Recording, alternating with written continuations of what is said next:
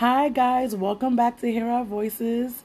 Thank you for coming back this week to the podcast. Guys, this is Jessica's part two to her story and also telling you a little bit about Unlock and how it helped her and things like that. So sit back, relax, enjoy yourself, get some popcorn, maybe something to drink, maybe some coffee, some soda, some juice. Depends how you feel today. And listen to the information that we have to give you. If you are a person who was formerly homeless or housing insecure in New York City and you're a family, or was a family in the shelter, please email us. We'll love to hear your story. We'd love to have you on the podcast as a guest. Also, if you want to follow us on Instagram, Twitter, Facebook, guys, we're launching a Facebook. We're also launching a YouTube channel. So, guys, sit back and relax. All the links will be in the description down below. I hope you are enjoying these podcasts. Me and my team, we work very hard to get these episodes out to you. You're going to be hearing some even more amazing stories coming up in the future. So hit that subscribe button and just follow us on here. Maybe if listening to us on Spotify or Anchor, I'm not sure. We are on many different platforms, but I hope you're enjoying this day. Be safe and make sure you make a difference in people's lives. Talk to you next time. Because I'm going through the process of eviction, you obviously have to show court documents, your identity, social, proof of address, your lease. And then they gave me like this referral package that I filled out with my partner, and we took to Canba Home Base, which is located in Flatbush. I don't know if you've ever been to that Canba location. I have. Is this the one on Church Avenue? Yes, on Church Avenue. Yes, they have a lot of different buildings over there, but yeah. Yeah, it's the one that's right next to the gym. On the Church Avenue side. The Church Avenue side, yeah. So I was assigned a case manager there. I processed my application there. Once I processed my application, I was called in for like an intake interview with the case manager. And like she basically goes through the whole application once again, and you have to fill it out with her. Bring once again the documents that you brought over to HRA. So it's a really confusing process, because what you just did at HRA, you have to do it once again in Canva, which makes absolutely no sense. Right. But okay. So after that process, which usually it took me maybe an hour and a half, 2 hours at Canva with waiting time. I waited. Wow, that was right. I'm gonna say I waited maybe a couple of weeks. That was, I don't know, maybe 8 weeks before I heard a response from the city that approved the package. And they issued me the voucher. They gave me the shopping letter. And then once I got the shopping letter, obviously I was able to go and apply. I obviously didn't apply. I mean, I obviously didn't find a place right away. It took me months. So I had to recertify my voucher every 3 months, because it would technically expire, So I would have to make sure to bring the same documents that I brought in before to the office every 3 months, so they can give me an updated voucher. So then if I was to find an apartment, I could show this to the broker or the landlord and make sure that my voucher was up to date. Once I found, let's say, my place, which I am now, I filled out an application with my landlord. Canva gave me a security voucher letter, another letter for the landlord, another application for the landlord. He filled it out. They had to wait some time for that. And then they had to schedule an inspection with HPD. I failed the first time, so I had to wait another 2 weeks. I waited maybe around 3 months for that process, right? Why did you fail? Okay. So HPD is very specific. There's very specific things for apartments, especially when it comes to thefts, because children are involved. Okay. So fourth tips are you must have safety guards on your windows. You have to have smoke and carbon monoxide alarm. You need to have working gas on the stove. And I failed because we did not have working gas in the stove because the apartment was vacant for 5 months because the landlord was waiting on, on Canva. Right. And we needed to make sure that there were not like any like open like nails or anything like that can harm children. So yeah, because of that, it failed. So we had to reschedule it. It took another 2-3 weeks. The pandemic hit. So then we had to wait another month before the checks would come in. So then I finally moved in April of 2020 at the height of the pandemic. And then the landlord and my partner met at the Canva office, right? They were still doing it. They met at the Canva office and the landlord received the checks and my partner received the keys. Oh, wow. That's good. That was the moment. It's a lot. Like, it's a lot. It's so much. And it should maybe what they should do with the app is make people do videos of the apartment. Like probably show from like outside so you know it's the right address. Go into the apartment and show these things as an actual person walking around. And they can have a person watch videos because it's easier than traveling from place to place at point A to point B in New York City, finding parking, then go in or come up the bus or train, which could be a delay. And people do it like that. It might be a little bit easier to do it that way instead of an actual person coming out every time. Or even do a Zoom call. At this point, Zoom calls are faster. Then you go to my house. Virtual like Zoom inspections would probably be much faster. I agree, probably having more case managers working with voucher holders, like, because they're probably understaffed, very understaffed too. So it probably takes longer to process paperwork.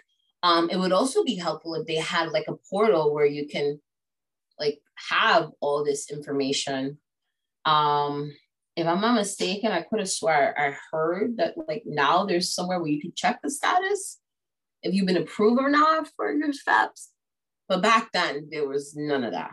So it would be nice for voucher holders to have a government website where they can access their account, they can access their documents, their application, their inspection, like approval, their approval from, the case from the city, like what they're waiting on, and just kind of having like a checklist of like, what's next? What should you expect? Because what's the problem? Too many people are in limbo and they're homeless. And that's why they're homeless. People are not homeless because they want to be homeless. Nobody chooses to be homeless. They're homeless because they can't find housing. And that's the biggest issue right now in New York City. That is so true. That is definitely so true. People think that we choose to be this way. No, sometimes things happen to us and that's why it happens, Yeah.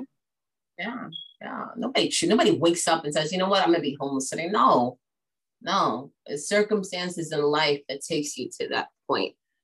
So, like if the city could just facilitate the process and make it a bit more efficient from their end and easier, it wouldn't be so long, and like we wouldn't have so many people in shelters. We wouldn't have so many people waiting to find apartments. This wouldn't be an issue. I had a colleague today tell me that the city currently has about 2,500 supported housing units available, right? I don't know if you've ever heard of supporting housing. I have, but you can explain to people.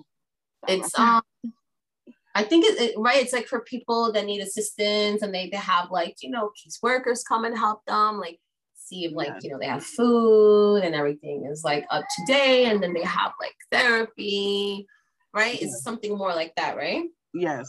When I understand it, and people tell me, yes, that's exactly what it is. So if you need extra help and things like that, some people just need extra help to kind of stay on track. Yeah. I think honestly, 18, if you're in low income neighborhoods, and I feel like a lot of parents don't teach their kids how to do things. When they turn 18, they kind of like in the world and it's like, what? Or maybe 2021, they're still kind of confused. I was confused.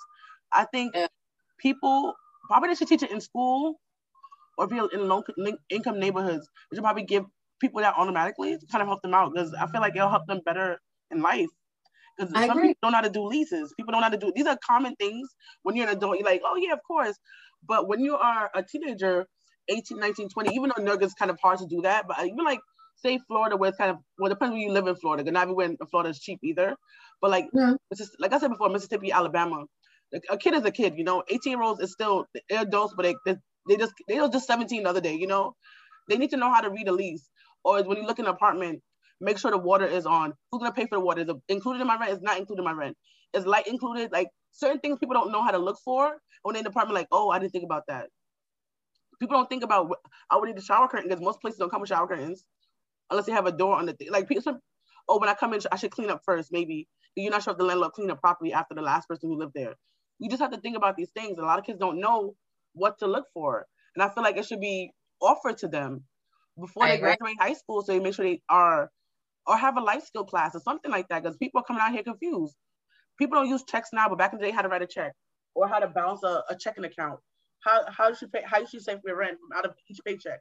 Things like that, kids should know. How to a broker's fee you might need to, if you go through a certain agent or whatever.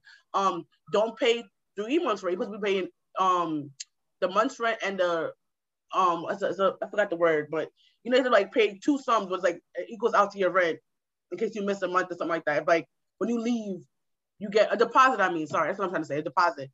You're not supposed to pay more than the deposit and then the rent. Some people it's illegal to stay extra 3 months worth of rent. It's not supposed to be like that. People don't know these things if you don't teach them these things. And parents sometimes, which is sad, they push their little bird out the nest and they're not equipped to fly, and they out there just dying in the street, literally, and end up homeless because they don't know what to do.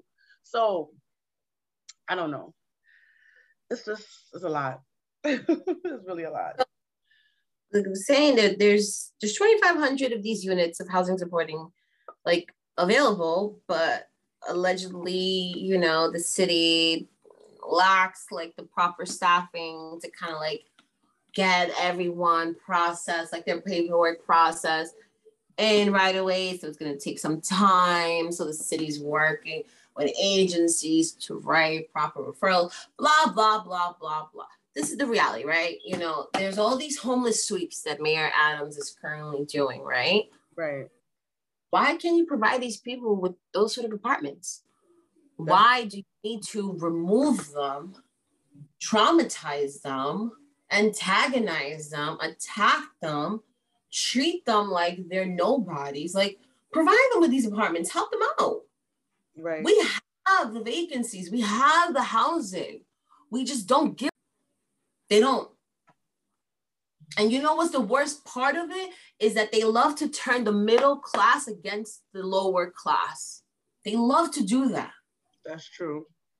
They love, and I don't blame the middle class, because the middle class at all, they get no help from city. None.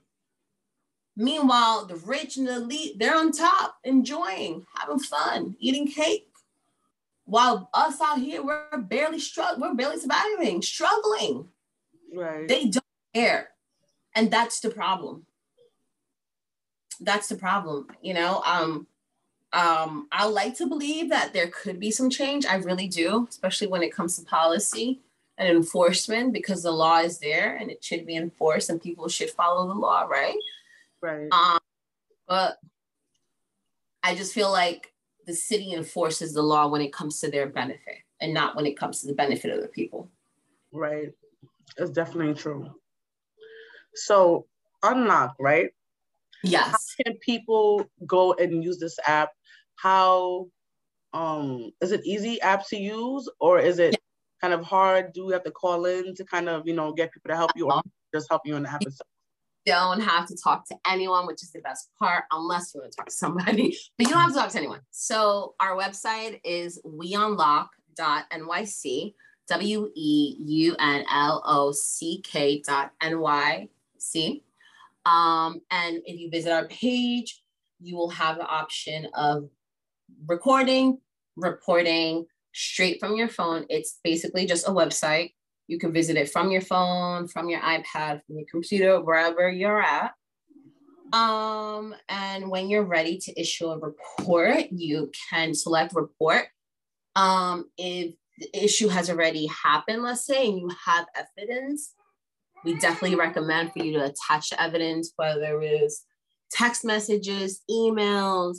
You know, a lot of people ask me, like, is ghosting, you know, is that like evidence? Is that illegal? Yes, it is illegal. If a broker or a landlord ghosts you after you mention like your voucher for payment, that's illegal. You can report that. That's not okay. If a broker is charging you ridiculously amount of fees for an application, that is illegal. You can report that. You know, there's a lot of things that people don't know about their rights. So if they want to learn a bit more, they can come to our website. We also host monthly workshops for voucher holders. The second Monday of every month. I host them every time, usually around 4 p.m. And they're all virtual, so it's not in person. So if you can't make it, it's fine. If you want to drop in during a call and discussion, you can as well. We also have a Twitter. I actually follow you on Twitter. I don't know if you follow us. Oh, thank you. I will definitely look for it. Because I have 2 pages on Twitter. So it's like I have my actual Twitter and then I have the HOV Twitter. So that's why. It could be on one of my on the other. There's a lot of stuff on there. So I'll definitely, it's under your name or under Unlock? It's under Unlock. So okay. We Unlock NYC on Twitter. I don't have Twitter. I'm boring. But I write under Unlock. We Unlock Twitter. So you'll see me there. We're also on Facebook. We Unlock NYC on Facebook for people that want to find us. We're very active in Facebook groups as well with voucher holders. That's very big. But yeah, the tools are really easy to use. Use them, report it. It's much faster than 301. I'll tell you that. You'll definitely get a response from us. And the outcome is totally up to you. So when you report, you have the option if you want it to be sent to CCHR, which CCHR can stage a light intervention, right? In which they'll reach out to the landlord and like remind them like of the law of SOI law, and potentially negotiate the unit for you if you're interested in it, right? Right. But you also have the option of sending it to other organizations or government agencies that we work with. And if you want to take this into like a legal matter and pursue this, let's say like to court, we can also refer you to like legal assistance. But it's totally up to the user and what they want to do. Everyone has a different outcome and whatever they want. We have users that are really active and they want their voices to be heard and they want it to be known that this can be done to people. And there's people that are like, listen, I just want to share a tip with you and that's it. Has anybody actually been successful by taking up to court? To court from us that I know of as this moment, I know of court cases that have been successful, but not like from us. But taking it to CCHR, yes, we have. We have a couple of successful cases, including myself, but I did not take the unit. So I reported a management company because they were asking me for 725 credit score, and they did not want children, even though I mentioned my voucher and I mentioned I had a family, et cetera, et cetera. I reported them to CCHR. I went to visit the place. The broker was still giving me shit like, oh, are you sure you want to live here? Like, there's a lot of single people. There's no children here. I went back. I spoke to CCHR. I emailed them. I told them what they said. The next day, the broker reached out to me and said, hey, our management company is interested offering you the apartment. Are you interested in the unit? I don't know what CCHR said to them after like I said that to them, but they were probably shook. They were probably threatening them to take this to court. But yeah, it worked for me. It doesn't mean that it'll work for every single case, no. But I do believe the more people report, the more data we have, the more numbers we have to show to city officials that this is the issue and we need change. Got it. That's really cool. That's really cool. There's successful stories out there about what's happening. And people, I think what it is also, this thing is not really put out there, because people always say, oh, we need to report them, we want to report them. But I've never heard people really saying, oh, there's a thing, set up for it already. So this is a good thing to kind of get out there and really have people know about this and know what to do, because hopefully this can get it together and people will, get apartments and be happy and just have their family just be in a place that was kind of, of their own, and, just live life. You just want the best for your family.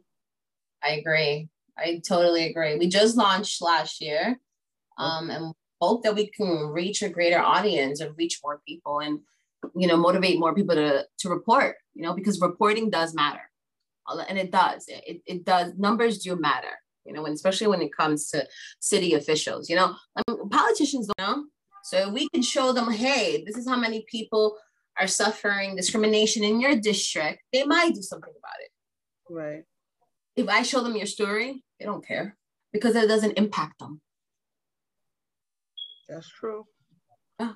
I hate to say it. I hate to sound cruel but that's how it is. It's a cruel world where most people don't care about each other. And that's why people like us, we have to look out for each other. We have to look out for the community and, share our resources and do the best that we can.